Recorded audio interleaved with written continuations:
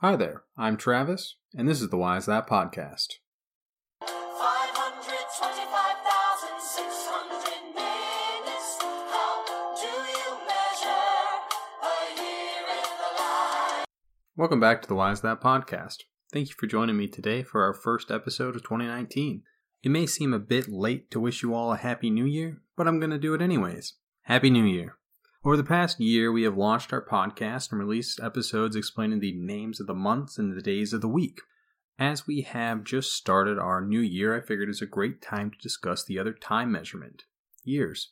Back in episode 20, I introduced the international standard ISO 8601. In addition to days of the week, it also helped to provide a standardized year across international boundaries. This standard, and the one used in many Western countries, holds that January 1st is the first day of the new year, and that this year is 2019. ISO 8601 was published in 1988 to meet the demands of globalization, but as you might expect, we have seen many standards for many different countries develop and transform since humans first started telling time. Today we are going to look into that process and why it is that we use 2019 to designate this year. One of the things I most enjoy about the new year is how absolutely arbitrary January 1st is as the day to start the year. The three most common ways for different cultures to measure a year would be the sun, by the moon, or through a combination of both. A few alternate options were presented in today's introduction song, but I have some difficulty attempting to quantify a standard unit for the measurement of love. January 1st really has no unique characteristics for either the sun or the moon. It is not like the date corresponds to a new moon, or an equinox, or a solstice, or even an eclipse. It is just a day that we decided to say, yep, that one will work. In episode 1, we discussed how we received the names of our modern months from the Romans. In that episode, I also explained how the Romans originally celebrated their new year in March. Sometime between the reign of King Numa Pompilius in the year 715 BCE and the Lusitanian War in 153 BCE, January 1st became the official start of the year. Ever since then, the Romans celebrated the new year on that date, and we have inherited this custom from them. Other ancient cultures used other events to mark their new year. We will use the ancient Egyptians as an early example. The Egyptian calendar was one of the oldest known calendars. It was split into 3 seasons of 120 days each, with an intercalary month of 5 to 6 days per year to keep the seasons aligned. The seasons were winter, summer, and inundation. The inundation season was the most important as it was marked and defined by the flooding of the Nile. The flooding of the Nile rejuvenated the land and helped it remain fertile for the coming planting of the crops. The flooding was caused by the monsoon season, but the flooding also signified the start of one of the most important celebrations of the Egyptian year. This was known as the Wipit-Renpet festival, and by modern estimates was basically the Egyptian New Year celebration. The festival was the celebration of the death and rebirth of the Egyptian god Osiris. It was generally marked by multiple days of drunk debauchery and celebrations. Wipit-Renpet translates approximately as the opening of the year. It started with the recitation of the Lamentations of Isis and Nephthys, a call and response poem that called Osiris to the feast. The first year that this celebration was celebrated is not precisely known, but we do know that it definitely existed in the time of the Old Kingdom. Today we date the Old Kingdom as beginning in 2686 BCE. As you might expect, the first Wipit-Renpet festival did not usher in the year 2685 BCE, but rather it ushered in Dozier Year 2. The next was Dozier Year 3, and so on and so forth, until the first king of the Old Kingdom, Dozier, died. When he died, the dating system started over with Dozier's successor, Sekhemkhet. The Egyptian system of dating is known as regnal years. Instead of counting up or down from a specific point in time, the Egyptians used the year of the reign of their highest sovereign to differentiate from year to year. The regnal year dating system was very convenient for the Egyptians as it helped underline how important their kings were to society, and all of the people who were alive would have been able to easily distinguish between years for the length of their lifetime, as they absolutely would know all of the kings who lived during their lives. If you think about it, it is not so difficult to know that we are entering Trump year 3, or that 5 years ago we were about to enter Obama year 6. However, if I asked you to name Grant year 3, you might have a bit more difficulty. It is 1871 for those wondering. The regnal year system was actually quite popular throughout the ancient world, and from my research seems to have been the preeminent way of naming and distinguishing years for the ancient world. This was convenient and gave a clear indication of years, but it did make things quite difficult for historians. This is partially why we today have difficulty dating certain events in the Egyptian history with accuracy, because certain names of kings have been lost and many surviving kings lists are not complete. You will also notice that I'm using the word king here rather than the more familiar pharaoh, as the term pharaoh was not used by the Egyptians until the New Kingdom in the 1200s BCE. The regnal year dating system has fallen out of common use due to its drawbacks. With that said, it is true that many cultures continue to use monarchs to track their regnal years. For instance, the British people began using their current regnal year dating system in 1066 when William the Conqueror took the throne. We are currently living in the 66th year of Queen Elizabeth II's reign, with the new year coming up on her coronation day next month on February 6, 2019. So if any of you have already failed your New Year's resolution, you can jump back on the bandwagon next month and see if Queen Elizabeth II is just the motivator you needed in your life. The year 2019 does not exactly fit into a system of regnal years. You may or may not have noticed that I generally use BCE and CE when I discuss dates, with this year being 2019 CE. The alternate way of saying this would be AD 2019. Yes, the correct way is AD in front of the year rather than behind. AD is the abbreviation of the Latin phrase Anno Domini. It means approximately the year of our Lord. As such, we are living in the year of our Lord 2019, so you could technically count our current year as the 2019th year of the reign of Jesus Christ. Typically, though, our dating system is grouped into a different category known as era dating or epoch dating. Epoch means an instant in time chosen as the origin of a particular era. The origin point is the birth of Jesus Christ, and this is said to usher in the Christian era. In order to understand where this originated, we must travel over to Italy to pay our friends the Romans a visit. By tradition, the city of Rome was founded in the year 753 BCE as a monarchy. The Roman kingdom likely used the familiar regnal year dating system to keep track of their years until the kings were overthrown in the year 509 BCE. From that point forward, the Romans used a system called consular dating. The Roman Republic's highest political office was the consulship. The consul was the supreme authority throughout the land, even more powerful than our modern-day examples of president or prime minister. The Republic elected 2 consuls to jointly hold office for a term of 1 year. Consuls generally could not be elected 2 consecutive terms, so that no single person could gain too much power, and so the office would be open to other ambitious and qualified men. The Romans, after the fall of the kings, still needed a way to differentiate from year to year without being able to use regnal years. As the consuls only served for 1 year, it seemed like it only made sense to name the year after the consuls, and thus consular dating was born. The first 2 consuls in the year 509 BCE were Lucius Tarquinius Collentinus and Lucius Junius Brutus. Following the rules of consular dating, this year would have been known as the year of Collentinus and Brutus. This system of dating was used throughout the whole of the Roman Republic, and with some slight modification through the Roman Empire. The consular dating system was used by the everyday people to discuss the current year or recent years, but as highlighted earlier, once you travel back beyond a current lifetime, it gets a bit difficult to differentiate dates, and looking into the future is also a little bit difficult. This is why some classical historians devised an alternate way of dating events within the Roman world called ab urbe condita. Ab urbe condita translates to from the founding of the city, and uses the founding of the city of Rome as the epoch moment that begins the dating system. An example would include the Roman historian Varro, who dated the first year of consulship rule in Ab urbe condita 245, which placed the founding of the city, traditionally 753 BCE, as year 1 and the consuls in the traditional 509 BCE. It should be noted that the ab urbe condita system was not as popular as it is sometimes believed to be. The misconception stems from a practice in the Renaissance where editors and translators would remove the consular dating and replace it with ab urbe condita in order to clarify the years for the reader. The ab urbe condita system did become more common throughout the Roman world during the Empire period of Rome, and the notation is attested more and more by the reign of Claudius, 41 to 54 CE.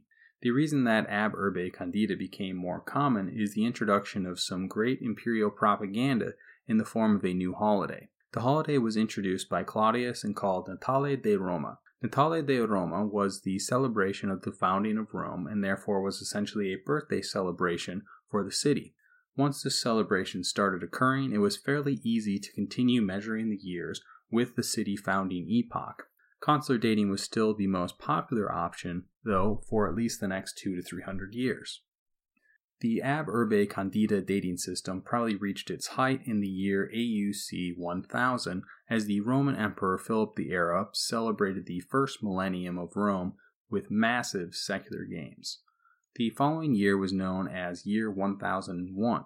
The games took place in April of 248 CE, but Philip was dead and usurped by September 249 as just another victim in a long line of casualties caused by the Roman crisis of the 3rd century.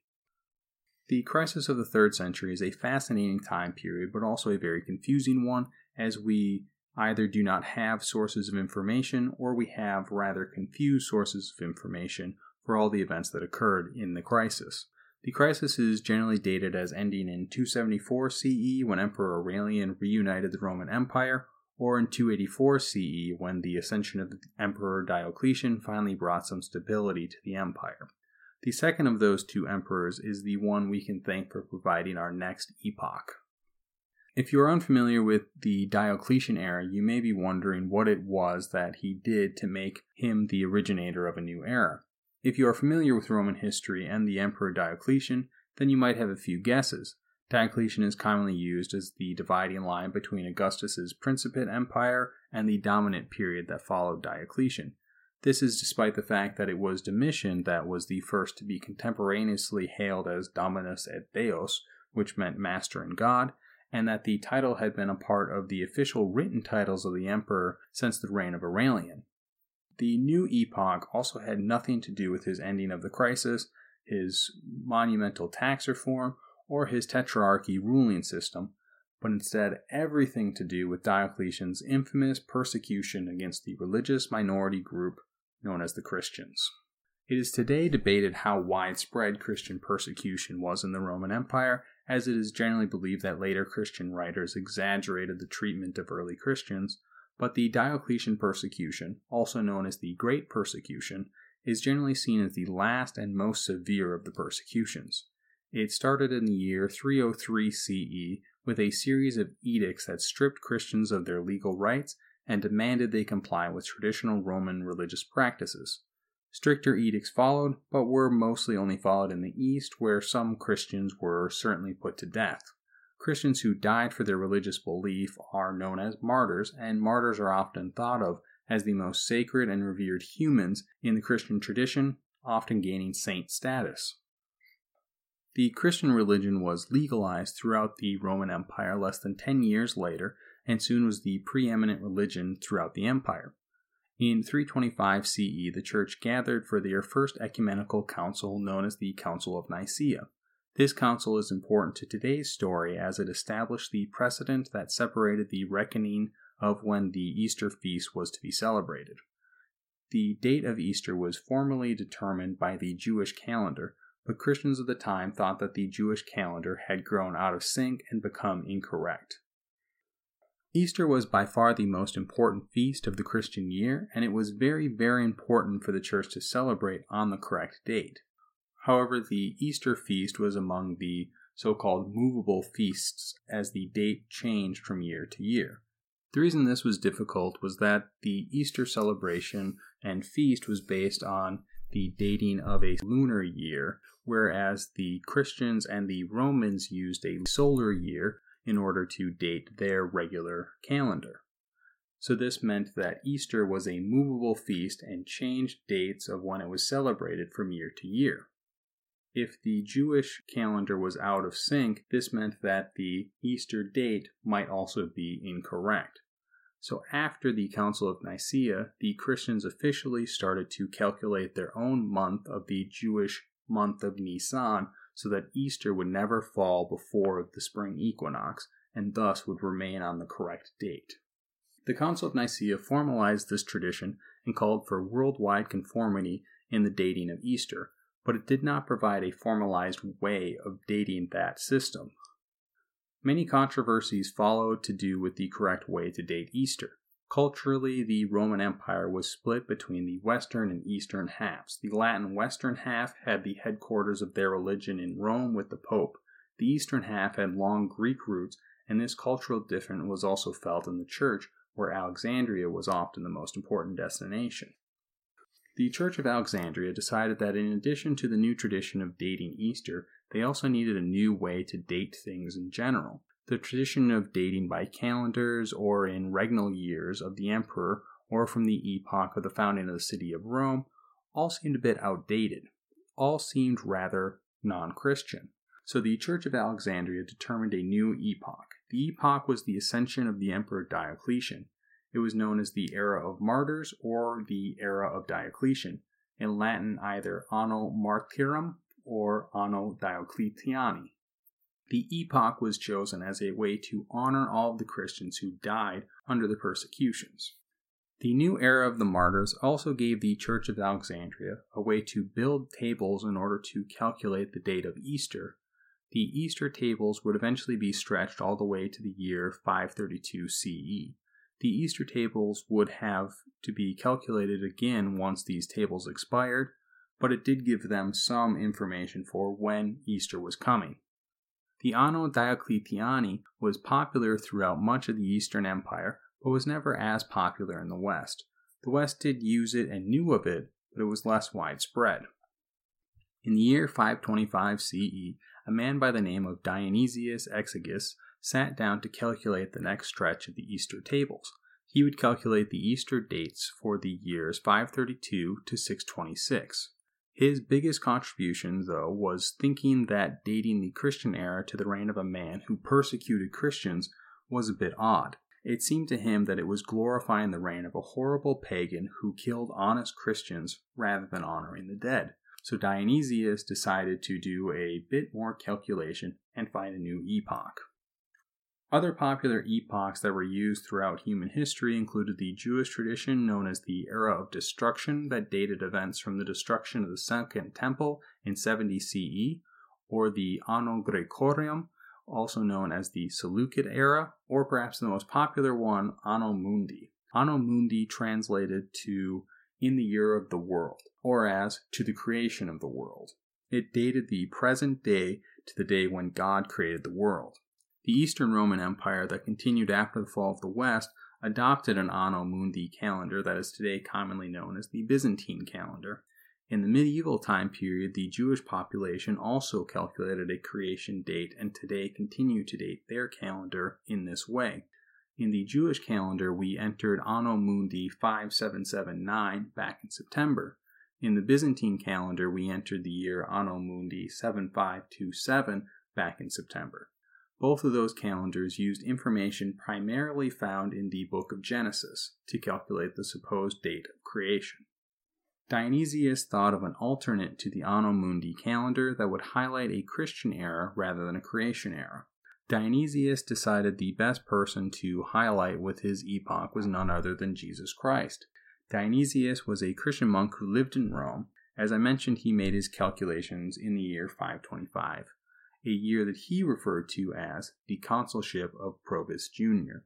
This quote shows how consular dating was still in practice even after the Ostrogoths had taken control of the city of Rome and long after the other epoch systems had been created. The calculation of Easter was based on how the Christians determined the Jewish month of Nisan.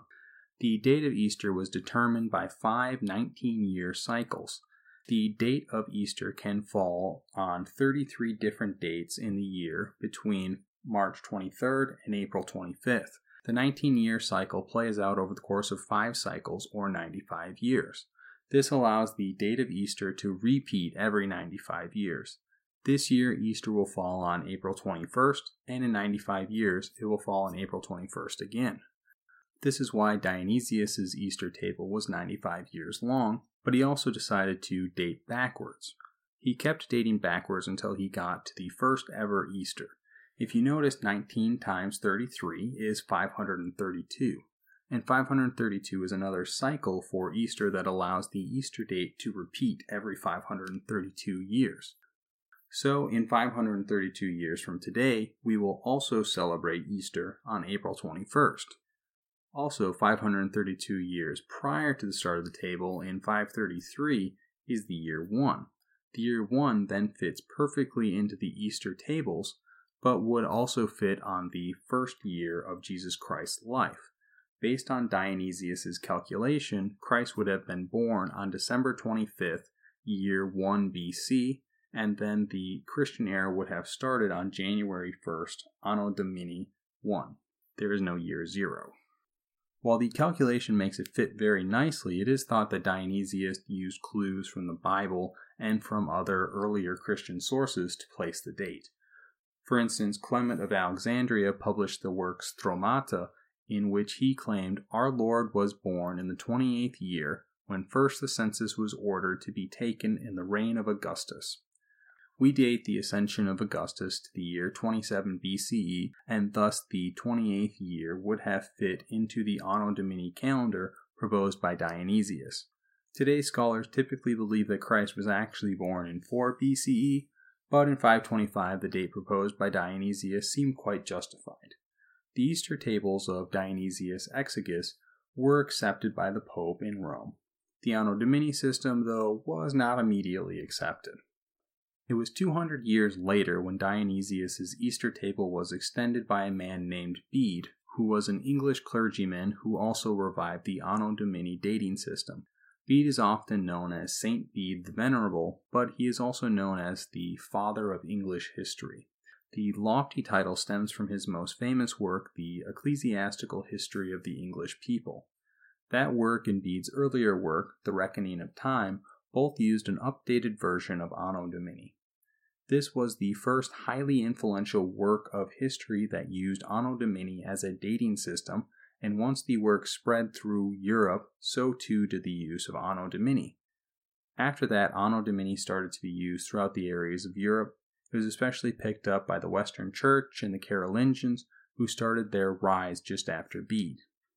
Once the Roman Catholic Church, England, and the Franks had all accepted Anno Domini, it was only a matter of time before the system was the system for dating throughout Europe. It has remained with us with minimal changes to today. One drawback of the Julian calendar that Dionysius, Bede, and all the Romans after Julius Caesar used is that it was calculated for years that were exactly 365.25 days. However, the tropical year is actually about 365.24219 days. The Julian calendar called for leap years every 4 years to keep the calendar in line with the tropical year, but it really needed to have a leap year 97 times in 400 years rather than 100 times. This caused a slow shift out of alignment with the tropical year. For instance, today we use the Gregorian calendar, and today is January 13th, 2019. In the Julian calendar, today is actually December 31st, 2018. A 13-day difference, and also it shows that perhaps I wasn't too late in wishing you all a Happy New Year.